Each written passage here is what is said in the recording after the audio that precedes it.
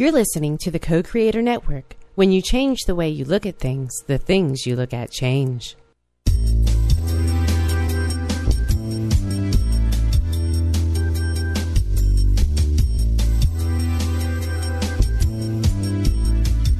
Good afternoon. Welcome to Why Shamanism Now, a practical path to authenticity with your host, Christina Pratt, Director of the Last Mask Center for Shamanic Healing. She's talking about how shamanic skills can bring us to physical, emotional, mental, and spiritual well-being, especially when nothing else can.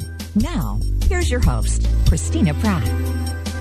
Welcome, everyone, to Why Shamanism Now. This is your host, Christina Pratt, and I would like to begin by calling in the spirits to join us here today. So first, I call out to our ancestors, to those who lived well and died well and bring the legacy to us. I call out to those ancestors who bring all that is good and true and beautiful from our ancestral lines into our lives to assist us, the living, in doing what we are here to do in our time, so that the things that need to be here for those who are coming are here, made well, and made ready for that which is to be. So I call out to these ancestors to be with us here today and gather round. I call out to those who are listening to this show at any time. And I call out to those who want deeply for us to understand that there are great gifts for us, not only here in the everyday physical realm, but in the dream realm and in the realm that we access through our shamanic skills. And so I call out for those ancestors who had those skills and created those openings and helped us to find our way in that dream time. I call out specifically to those ancestors to be with us here today and to hold us, that we might do what we've gathered here today to do. And with these ancestors gathered round, let us reach down through our bodies into the earth, deep, deep into the earth, to the very center of the earth, and take a moment and give thanks. Thanks for this beautiful day. Thanks for life. Thanks for the wonder and awe of life, the miracle of life. And thanks for the beauty, all the many moments of beauty in life, the great diversity of life, and the fact that in the center of this life that we are sharing is the possibility for change and transformation in any moment.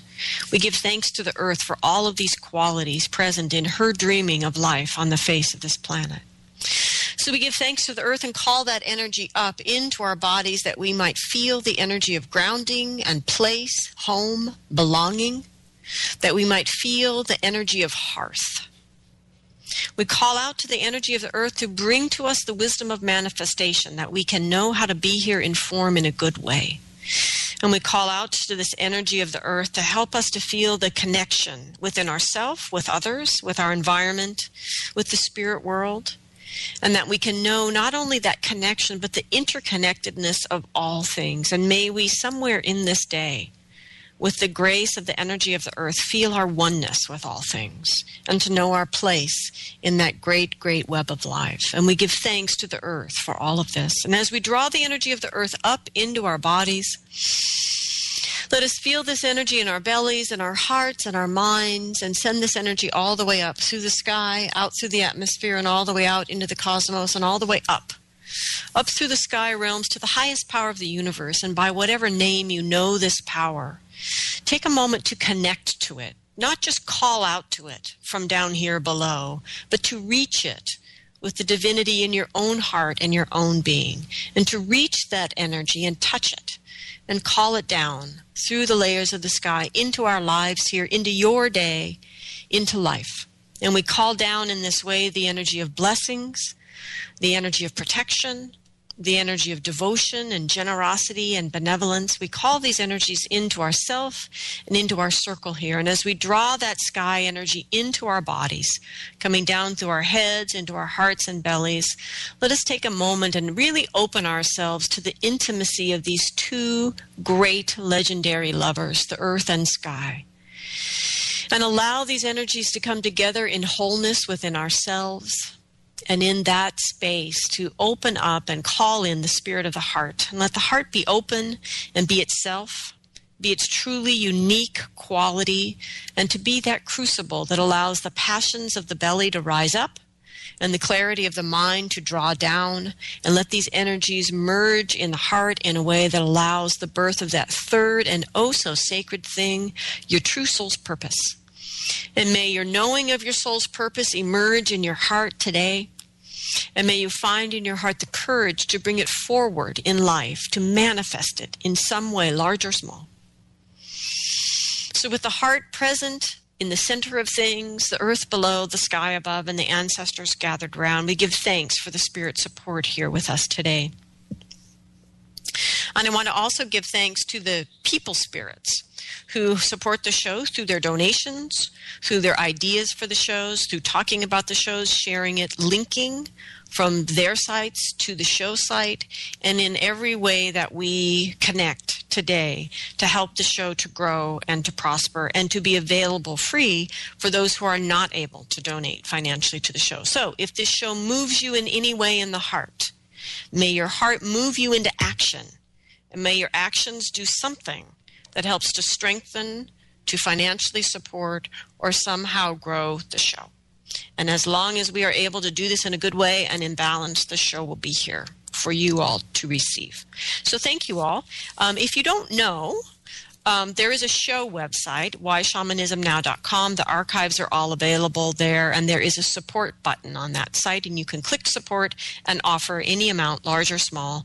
It is all greatly appreciated, and it all goes to directly keeping the show on the air.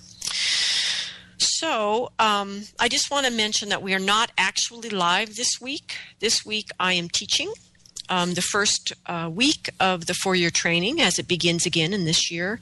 And so we are recording the show. But if you do have questions about the show after listening, please feel free to email me at Christina@lastmasscenter.org or our guest. So without further ado, I will introduce our guest, Kelly Harrell. Kelly, thank you for being with us here today. Oh, thank you for having me. So for those of you who don't know, which is like 2 people on the face of the planet, but for those of you who don't know, Kelly is an author and a neo-shaman living in Northern Carolina. Her memoir, Gift of the Dreamtime, Awakening to the Divinity of Trauma, chronicles her pivotal step into the role of shaman. And we're going to talk about her book today in part of the show. And she has been on a shamanic path for over 20 years. She works locally and with an international client base, and she incorporates other trainings, other ways of knowing, and other modalities into her shamanic practice, which is called Soul Intent Arts. And you can actually find this at, one word, Soul Intent, I-N-T-E-N-T, Arts, ARTS.com. And you can contact Kelly through the site. So if you do have questions from today's show, you can go to her site and send your question that way. You can also find her at kellyharrell.com, which is KELLEYHARRELL. And you can contact her that way as well.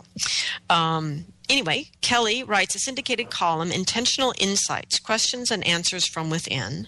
She's a contributing writer for the Huffington Post and a contributing book reviewer for Sage Woman and the Beltane Pages. She is also a proud founder of the Safe Room Project, a nonprofit support network for sexual abuse survivors and their partners, families, and friends. And she joins us today to talk about her work and the re-release of her book, A Gift of the Dreamtime.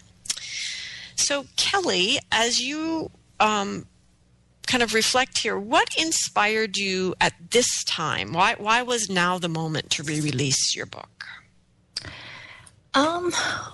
Well, it came out of contract about a year ago, and it took me a while to kind of find my legs, to understand what I wanted to do with it now, and to really understand what it had done prior. And in a lot of ways, I think being able to have that perspective let me shape, I think, where it can go now a little better than I did, the first time it was released. I have a clear understanding of my path. I have a clearer understanding of the publishing process and how to connect with people, what about the book they connected with most.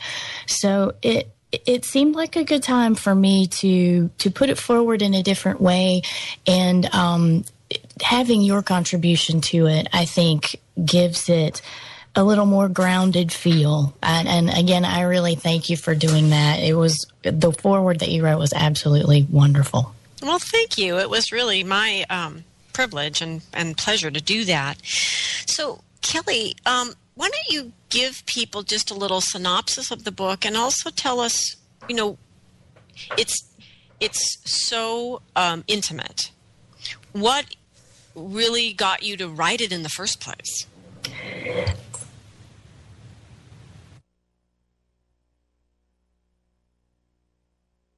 Write about my experiences with childhood incest.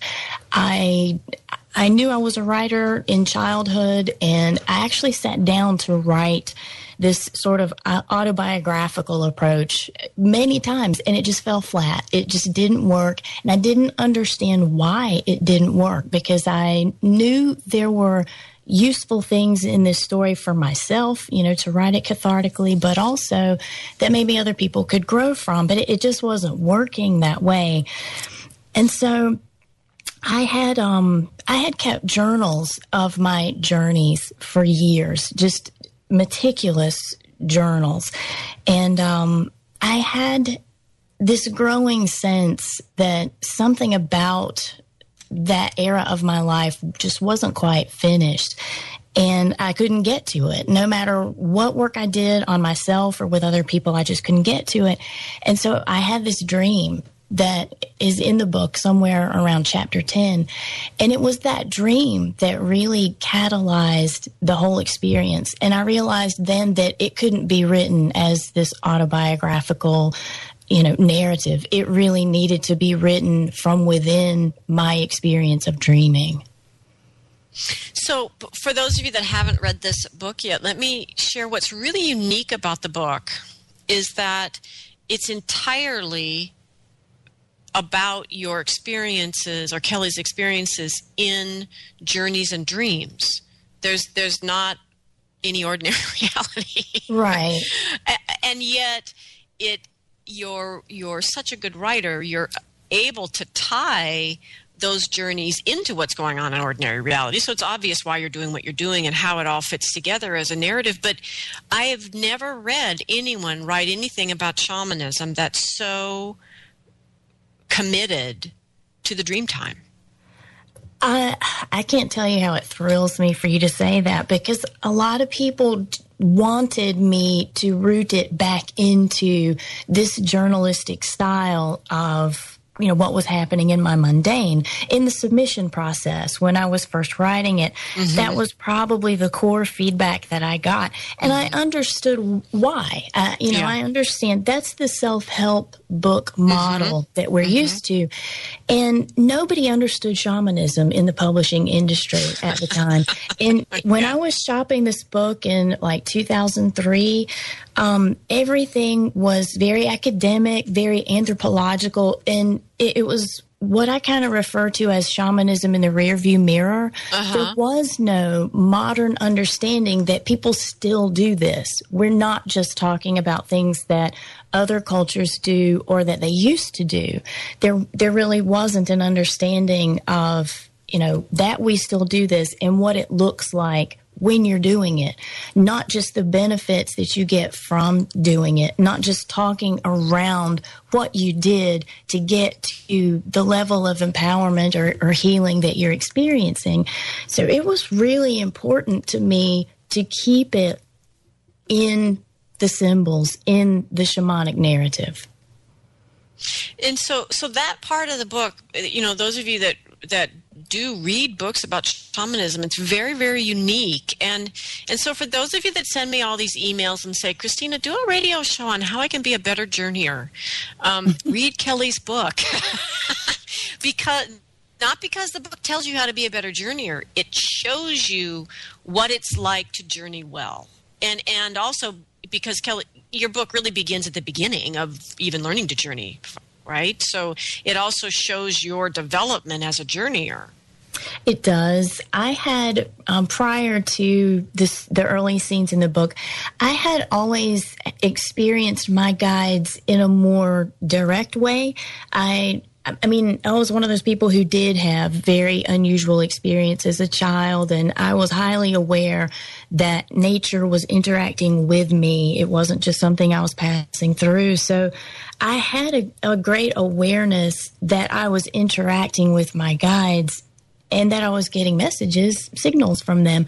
But until I really learned the mechanism of journeying, it didn't come together in an exchange. It wasn't a shared dialogue until that point.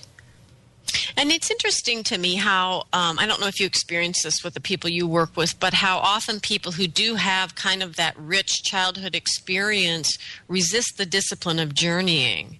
And then in that, never quite get that very helpful dialogue. I agree. I do see that quite a lot. And I mean, I think part of that is pure excitement. I mean, I can only fault people for that so much.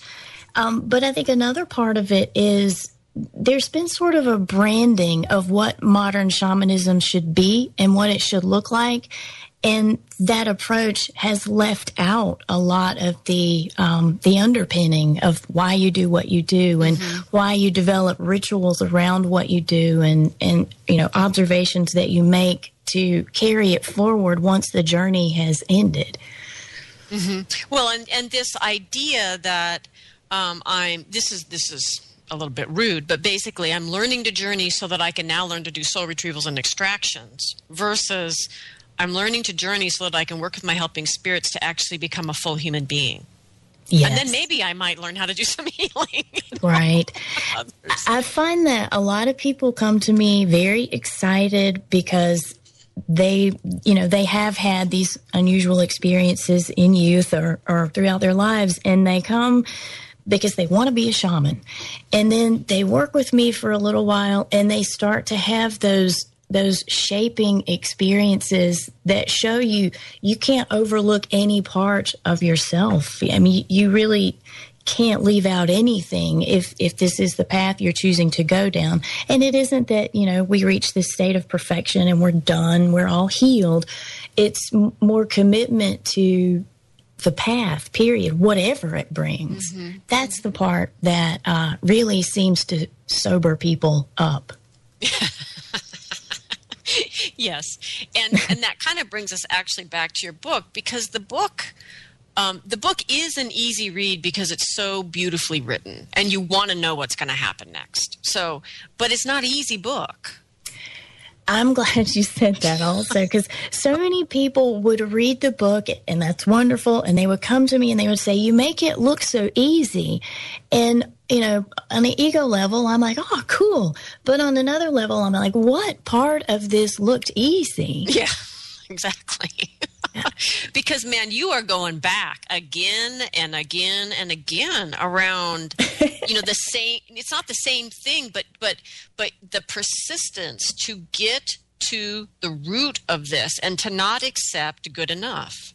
Well, part of that is probably just, being new on my own path then and somewhat still now, and, just in some ways, the mistakes that we make, or if there is such a thing as mistakes, just, ironing out my own way of doing things. And, the other part of it was just that feeling that wouldn't let go, that I needed to really see how that thread of assault in my life was playing through and how I could let it go. And it is a thread, and yet it's a multidimensional thread. And that's another piece that's really excellent about this book. And I guess what I mean by that is there's the thread of not to belittle it, but the sort of expected or the normal, I don't know what the word is, but basically there has been incest and this sexual abuse as a child, and there's the path of healing that's got to happen relative to that. And yet there's also the thread of why are we coming together in this way in this life, the past life stuff.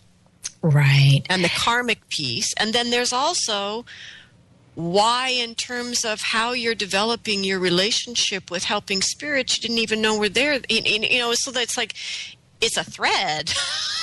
But it's a really it's true. I mean, it was a very complex thing. And frankly, that process, I was having this process that led me to approach healing in this manner that was difficult. And I guess this is the part that begins to carve out where you go or how you do your shamanic path. But it opened me to all this emotional stuff, sorting out all those many ways that event was affecting my life, or not necessarily affecting, but clarifying. Yeah. And then there's this other piece. Maybe I'll have you just talk about how you understand it for a while, but which was there are moments in your journeys where you check in with your higher self in the journey. Or dream or whatever. But anyway, in the book, there are moments where you check in with your higher self, and it's really helpful. And what I loved about it was I thought, oh my God, not only is she using everything else correctly, oh, bless you, but she's actually using her higher self as a higher self, because my experience with people is 75% of the time, people check in with their higher self to get an answer so they can avoid doing what they need to do. I'm writing an article on that now. I think that's big. You're hitting on something big. And man, your higher self kicks ass. She does. She's not letting you off anyway. She's not playing. You're right about that. A lot of times I work with people who, even when they are ready to establish those connections with spirit allies and totems and whatnot, they're perfectly willing to hand everything over to them. And I think there are times when that's appropriate. There are times to say, I can't do this and I need your insight. I need your help. There are times to say, tell me what to do.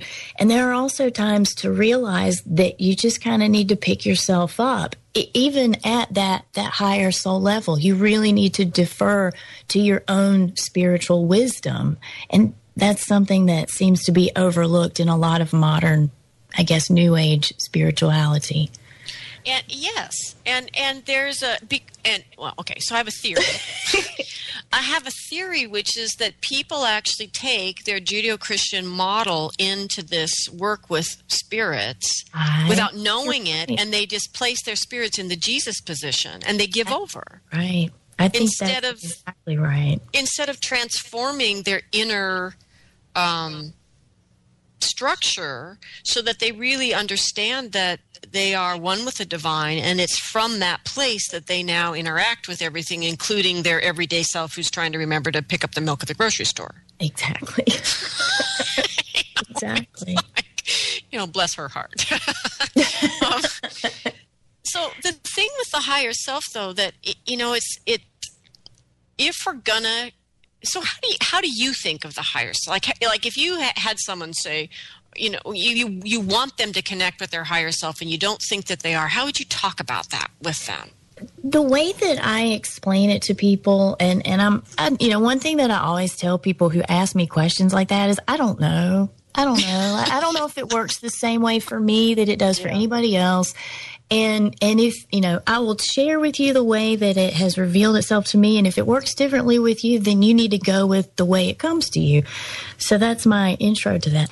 For me, the high self seems to be the highest aspect of my soul that is individualized as Kelly, that is sort of situated between all of that enormous spirituality that I kind of joke around and I say sounds like math. It's like sacred math that all just comes in kind of garbled. And my high self is sort of the filter that helps me align that in my earthly consciousness so that I can live it, so that I can make sense out of it, so that I can stay connected to the parts of me that are way out there, that are part of all things. Mm-hmm. Mm-hmm. Yeah. Because there's no point in really being one with the oneness if you're not drawing anything into your everyday life from it. Yeah. Yeah. Yeah. So anyway, everyone, so what we've been talking about is a book called Gift of the Dreamtime. Gift from the Dreamtime? Sorry. Gift of the Dreamtime. Of the Dreamtime. Okay. which people can certainly get from your site, but can they get it on Amazon and everywhere else too? Currently, it's available in ebook format on Smashwords and on Amazon, and the second edition in print should come out in the next couple of weeks on Amazon. And after it's on Amazon, it will be distributed to all kinds of outlets. And so when it's available, so give it a couple weeks, everybody, and then run to your local stores and start asking for it so they order it. Yeah. And consider it as potential Christmas shopping. Ooh, I like that. And then you'll have your shopping done and you can just relax at the holiday time. Anyway, or solstice or whatever shopping you do in the wintertime for people. So, Kelly, speaking of all those other things, let's talk a little bit about what you do actually in your practice, unless there's anything more you wanted to say about the book itself. The only thing I want to say about the book is that, I've gotten wonderful support for it. And, I was terrified to put it out there, partly because of the unique approach it was taking to modern shamanic literature, but because it was, like you said, a very intimate story, and it has just been wonderfully received. And I can't express gratitude for that enough. I'm very thankful for the relationships that it has given me, the people that I've met. It's really been wonderful. And I want to just second the way that the voice from which this is written. Yes, it is intimate. Yes, it talks about hard things. And yes, it's an amazing journey of how we come to really understand and deal with the emotional positions we don't realize we've even taken, and how we untake them and allow things to flow again where we thought we couldn't. Anyway, what I want to say about it is, I know for myself, I used to live in Northern California when all of this started to happen. And I've been reading books about, my blah, blah, blah journey for decades now. And I'm tired of that format. I get the fact that publishers want people to write it, but I've been reviewing some books, or even looking at, should we review them for the journal, for the Society of Shamanic Practitioners, and we're all tired of them. And this book isn't like that. That's I'm so excited about this book, because I'm tired of saying the story is, I ran into the shaman and then my life fell apart. And, it's like, yeah, duh. Do you know the one, there's another trope that really bothers me, just while we're on that path, that people in Western culture feel they have to leave our culture in order to find that shamanic experience. Mm-hmm. That's one that really, and like you said, publishers love it. Apparently it sells a lot of books. Yeah, because you and I are chopped liver. Right. Yeah, I mean, my favorite version of that is so-and-so spends thousands of dollars a year to run off to another country to be with a shaman, only to come back to America and have me do their soul retrieval work, but they don't have enough money to take my workshops. Oh, yeah. It's and I think a lot of people who do those soul journeys into other countries, they don't stop and think about the economic plight of those countries. I mean, they're just there because they want to do this soul work. And that's great. That's wonderful. That's empowering.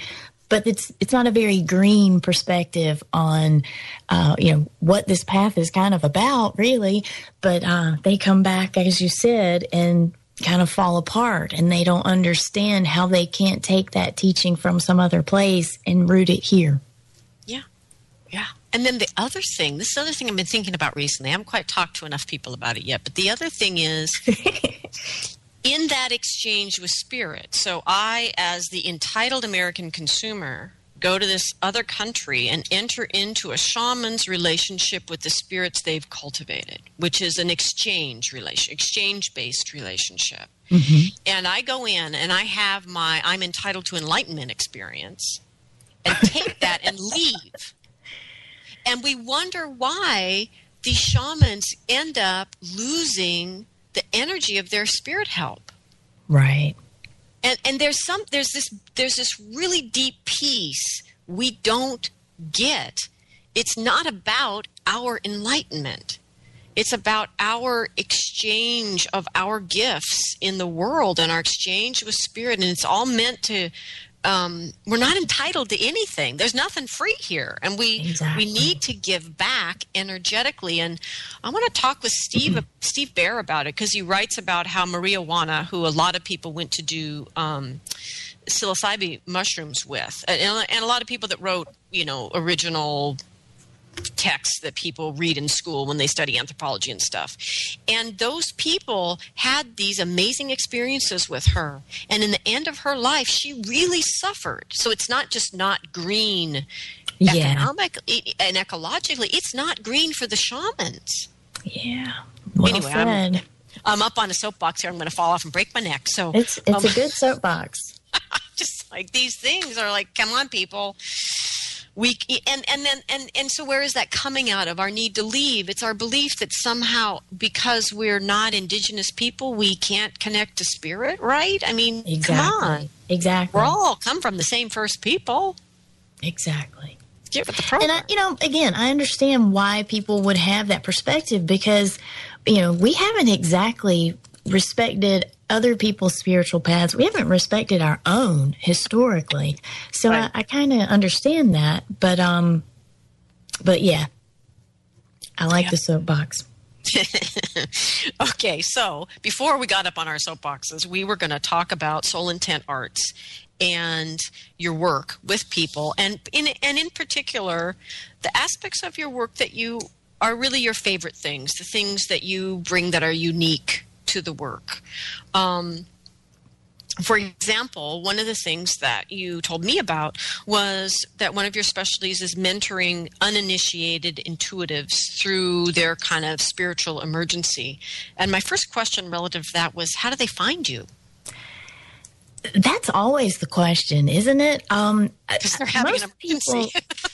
People, at a very practical level, most of them find me online, and they find me, in the wee hours of absolute panic, to be honest. I mean, people don't still, even though it's changed a lot in the last 8 years that I, really started, being public with Gift of the Dreamtime, people still don't really stumble into shamanism. They're typing that word into Google because something's going on in their lives.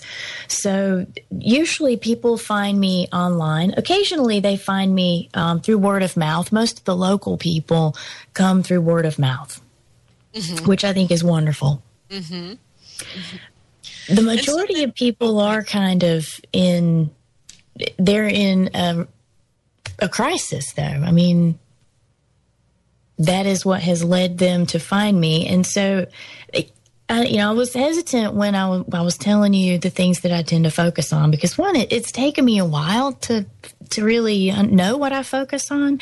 And also, I'm not really sure what uninitiated means. Maybe there's a better word for that. But, again, is that good? Yeah, people who have had these experiences that are outside of what we culturally accept as normal, whether you call it supernatural, metaphysical, whatever. I just call it normal, but, for the sake of keeping everybody else's vocabulary intact, they're having experiences that they have either been demonized by their families or communities for having, such that they can't, they have to repress them, or these experiences defy their own belief system, and they don't know how to rationalize what's happening for themselves. So I kind of help them in this process of accepting their gifts and finding a way to maybe be a little more flexible in what they believe as opposed to what they really experience, and finding that bridge to the rest of society. I always think of that person, they sit across from me. I see it more when they're actually here, not so much working remotely with people. And they're starting to tell their story, and I'm egging them on, of course. And they kind of look up, their heads down a little bit, and they kind of look up to see whether I'm thinking they're crazy yet. Yeah. And they're waiting for that moment when I go, okay, that's enough. You really are crazy. And it doesn't come. Exactly. And they're just shocked that they're normal. It is. And I mean, the other part of that is, I honor that these people are in crisis and that we have to, form some kind of alliance between the experience they're having and the one they're supposed to be having, and to just help them find some sort of vocabulary for that and somehow still exist in the way life works and the way they're really experiencing it. There's also a point of ushering them into the realization of, so what? So what if you're having this experience? It is normal. There's a point where you have to look around and say, this is just the way my life works. It's not special. It's not different. It's not elite. It's just the way it works. Yeah, and if that voice that was talking to you wasn't a demon, what would it be? A dolphin? Exactly. Really? How cool! Exactly. If you let it be what it is, what would that be? Yeah. So, forming the Tribe of the Modern Mystic has been my focus for probably the last 2 years, and I'm not completely sure what that will be. I want it to be a physical tribe, but at this point it's been mystery school in person and remote classes, and it's gone really well. People seem to really benefit from the mentoring tempered with actual education. Mm-hmm. Mm-hmm. So tell people a little bit about that. So how do they find that, and why might they look for that?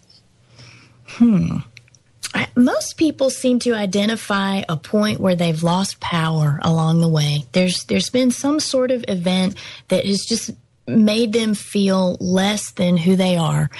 And they, through some wonderful, amazing connection of words, usually find me online and we open a dialogue. I really encourage people to form a relationship when we work. I don't see people once and then they're gone. I also don't tell them they have to see me 5 times or what we do won't work. It's a fluid thing, and I really try to build that in and let people know that whatever work we do, whether it's a solo session or whether they do go through the Tribe of the Modern Mystic and they continue into studies, that it's about a relationship. We need to be here for each other. It's as you're saying, we need to have that reciprocal exchange. And so I set it up to be a very involved study. Mm-hmm. Mm-hmm. And then you can find that, they can click on it at Soul Intent Arts, right? Yes. They can find out more there if they're right. interested. Thank you. Yeah. So one of the things that I've been talking about in the last 2 shows actually has been about different ways of thinking about and understanding the relationship of us as humans with the land and nature. And it was all sparked by a question from a listener about how her teachers had all taught her what I would call almost a dismissive relationship with the land, that whatever you find here is problematic. Most of it are ghosts. Just send them away and get on with it. And, Wow. And my perspective is much more, everything else was here first. Exactly. I should be polite. Exactly. Please, thank you, and I'm sorry. So I was just wondering how you think about this restoring the balance between humans and nature, and that whole part. I think that, I personally think has to be part of our shamanic work. I think so too. I definitely align more with what you're describing. I think nature is the veil. I mean, everybody talks about the veil. The veil's thinner at Samhain, and some people can pass back and forth through the veil as shamans. I think that is nature, and nature is indivisible from its spiritual power. I mean, all things are indivisible from it, but I particularly find nature as the ambassador to everything that we need to know and do and heal. And that relationship is probably foremost in shamanic work. I do not understand people who say that they are on shamanic paths and they never spend time in nature. I don't I don't understand that. I guess there are lots of ways that we can approach it. But the attitude that you're describing about, oh, just, dismiss it, let it go, don't worry about it. I have found that is what a lot of nature expects us to do. When I have done just focused groups connecting with a particular place, for instance, there's a park in Raleigh, in North Carolina, where I live, called Pullen Park, and it's on the edge of NC State University campus. And that when I was in college there, it was called Rape Park. I mean, that's what it was. And so, I had some distance, and years later, I decided that was where I wanted to have Beltane rituals every year. And, Beltane's the big sex holiday, as far as a lot of modern pagan people approach it with.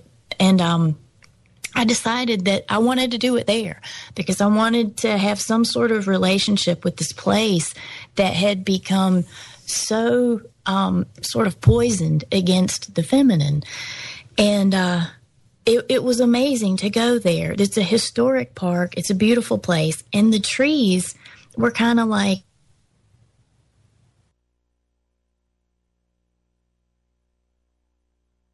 Beltane, whatever.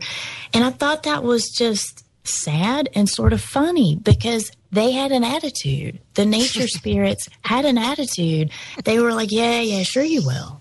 Mm-hmm. And so it's been really powerful to build a group that goes there to the park on a regular basis to hold rituals solely to just connect with nature. I mean, we don't really have an agenda other than to say we're here and we know you're here.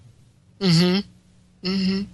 Yeah, we have some retreat centers that we've gone for the 4-year training that I do repeatedly, and over time there's been this, oh, you're back from the spirits of the land, and it's so lovely. It's like, oh, those are the people that do really nice fires. They're back. But it's true. I mean, they're hanging out here with us, and so many of us do the same thing over and over and over again, and they don't really expect us to notice and participate and interact and relate. Exactly. Yeah. Yeah. So did the park or did the spirits of the land there at the park how do they feel about being called Rape Park? I mean, do they have a sense of that and wish for it to evolve otherwise? They didn't. And that's another thing that I found surprising is there is kind of a layer of the human psyche that it's kind of isolated. It doesn't bleed into other things, which I guess I'm grateful for, but they really weren't aware of that. It's kind of like they were just doing their own thing. Mm-hmm. Mm-hmm. Mm-hmm. It was really actually beautiful. Mm-hmm. It was reaffirming. Yeah. Yeah. Interesting. It's nice to know we can't damage absolutely everything. It's true. Yeah. I mean, exactly. That was exactly what I took from it. I thought, well, on one hand, I know I can ask them for help in lifting this space and, kind of giving this land a bit of a boost.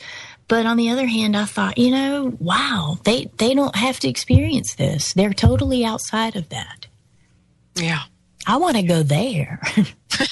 I want to do the way they do it. Yeah. Yeah. Well, it's interesting. I feel like there's an aspect of other practices that I've needed to bring in just so that I can stand up here and do the shamanic work, like Qigong and things like that, I think they're designed to connect us to that dimension, that realm, whatever, where we get out of that tiny human drama space. I think so. That's a great way to put it. Get into that big place where all that other stuff gains a more appropriate perspective, perhaps. I like that. Yeah.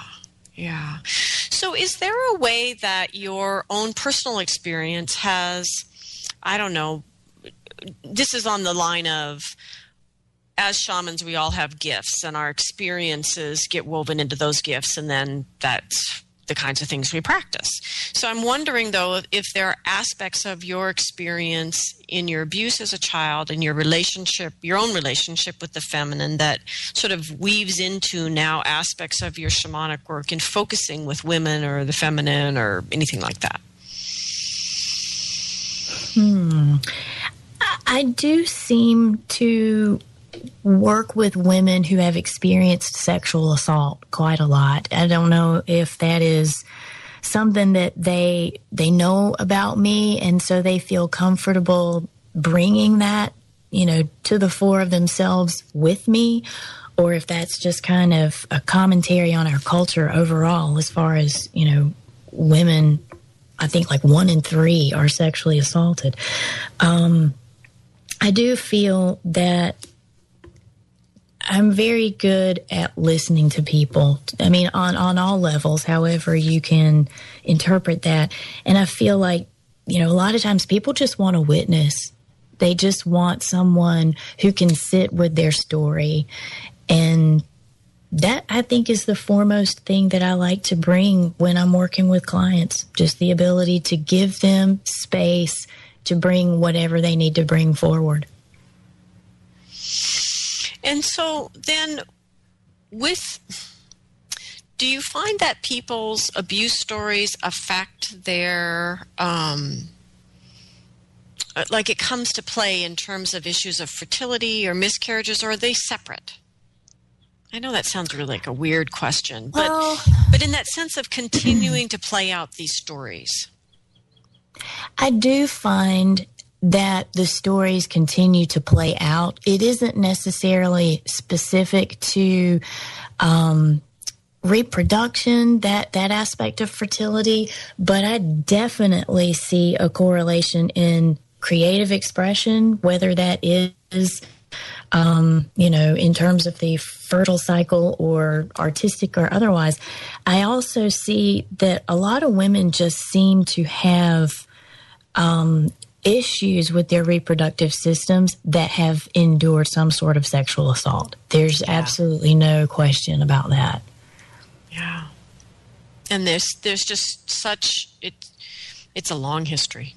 It is. It is. It is. And, in terms of my own story, when I began to ask the questions that would really take me deeper into my story, I learned some things I didn't want to know. I mean, I didn't want to think that it was bigger than events of this lifetime. And so, there are those kinds of questions that come up when you're following that sort of thread. It's a heavy thread, and you don't know where it's going to take you. That's the commitment. Yeah. Yeah. And without someone to hold the story, without help, I mean, I think there are places in life we simply need to ask for help in our process, because it's easy to lose it in the sort of ever-growing cultural expectation of mediocrity. And when we go from 1 in 3 women to 2 in 3 women, eventually everyone's just going to say, well, that's just what happens. Girls will be girls. They get abused. That is what's happening. I mean, that's exactly what's happening. And there is no emphasis on prevention of sexual assault in terms of men's behavior, but rather how women should modify their behavior to not get raped to start with. Yeah. I mean, that's where our media is pointing right now. Yeah, and I think that for each of us as individuals, I don't know, I'm just an exceedingly quirky person, I think, but every once in a while when I'd be in this problematic position, I would think, now, wait a minute. If humanity had been doing what I'm doing for like thousands of years, we'd all be dead now. This is really stupid. I know what you mean. So this can't be the thing to do, so there's got to be, and this is like way before I had any ideas really, this is in my 20s. I was, dumb as a stick. So, but this interesting thing happened, which was as my period would start, I would be in so much pain, I would pass out. just wherever I was, I would pass out, which is actually really dangerous because you could hit your head on something very hard.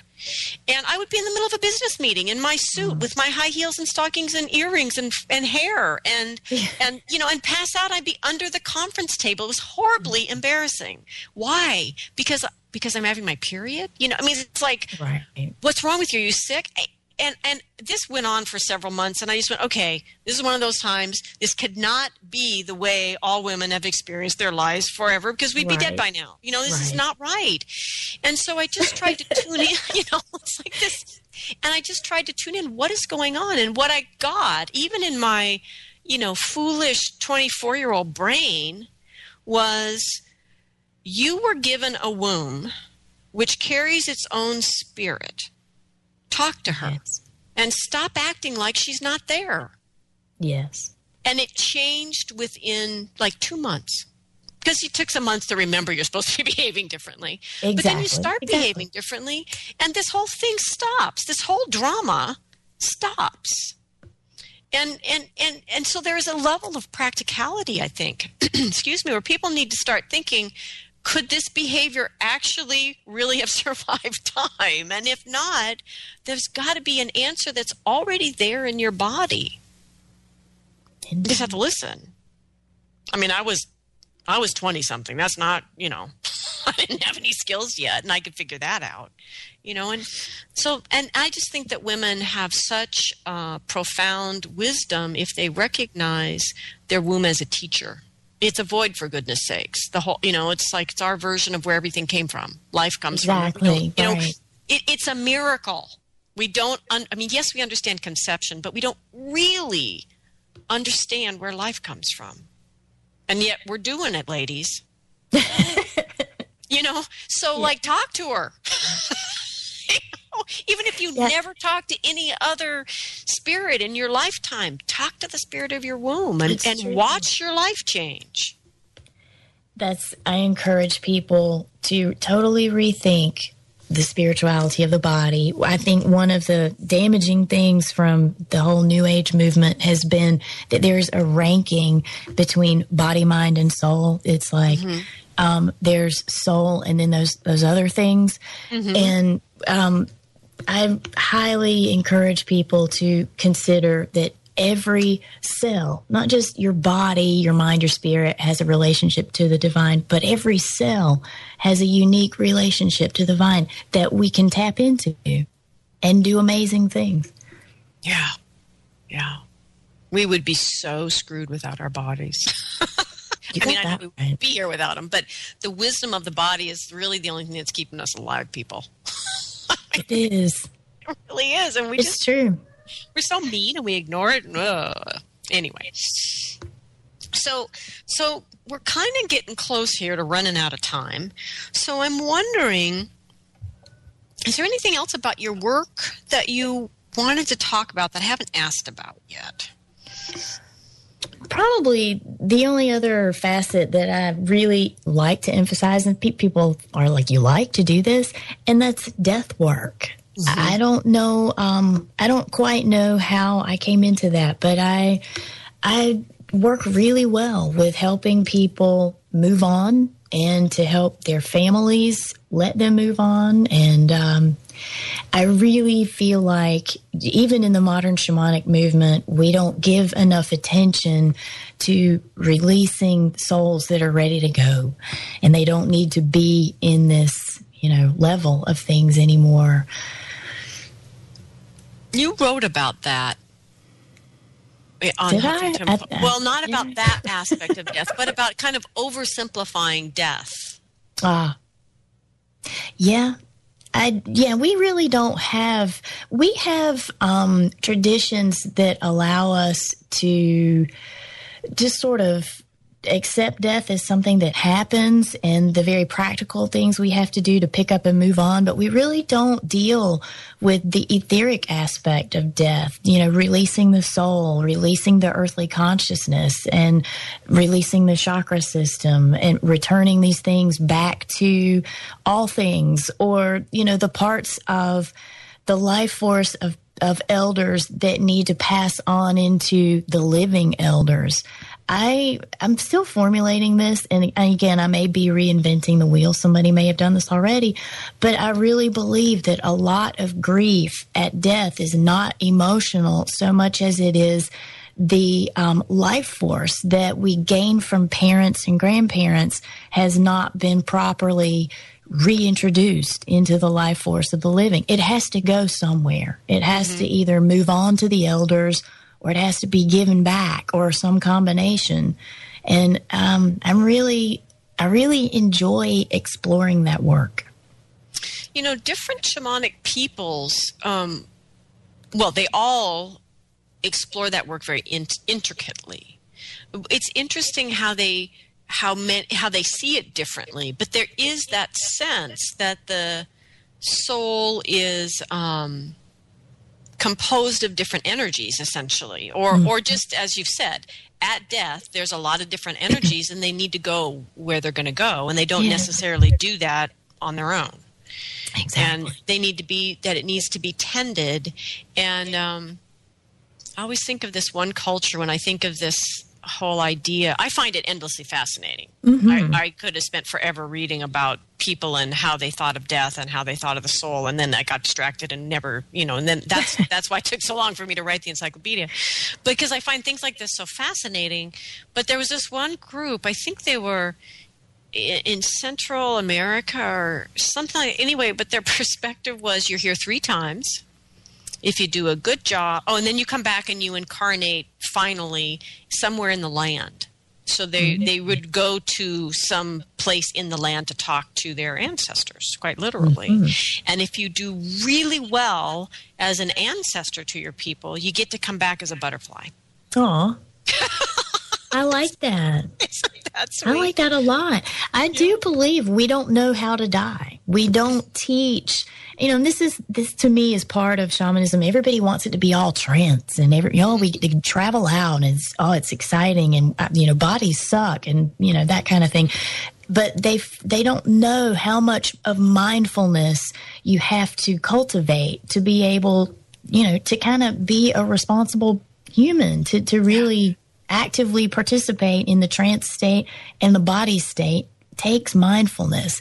And I believe that is a component of dying. We take with us. Yeah.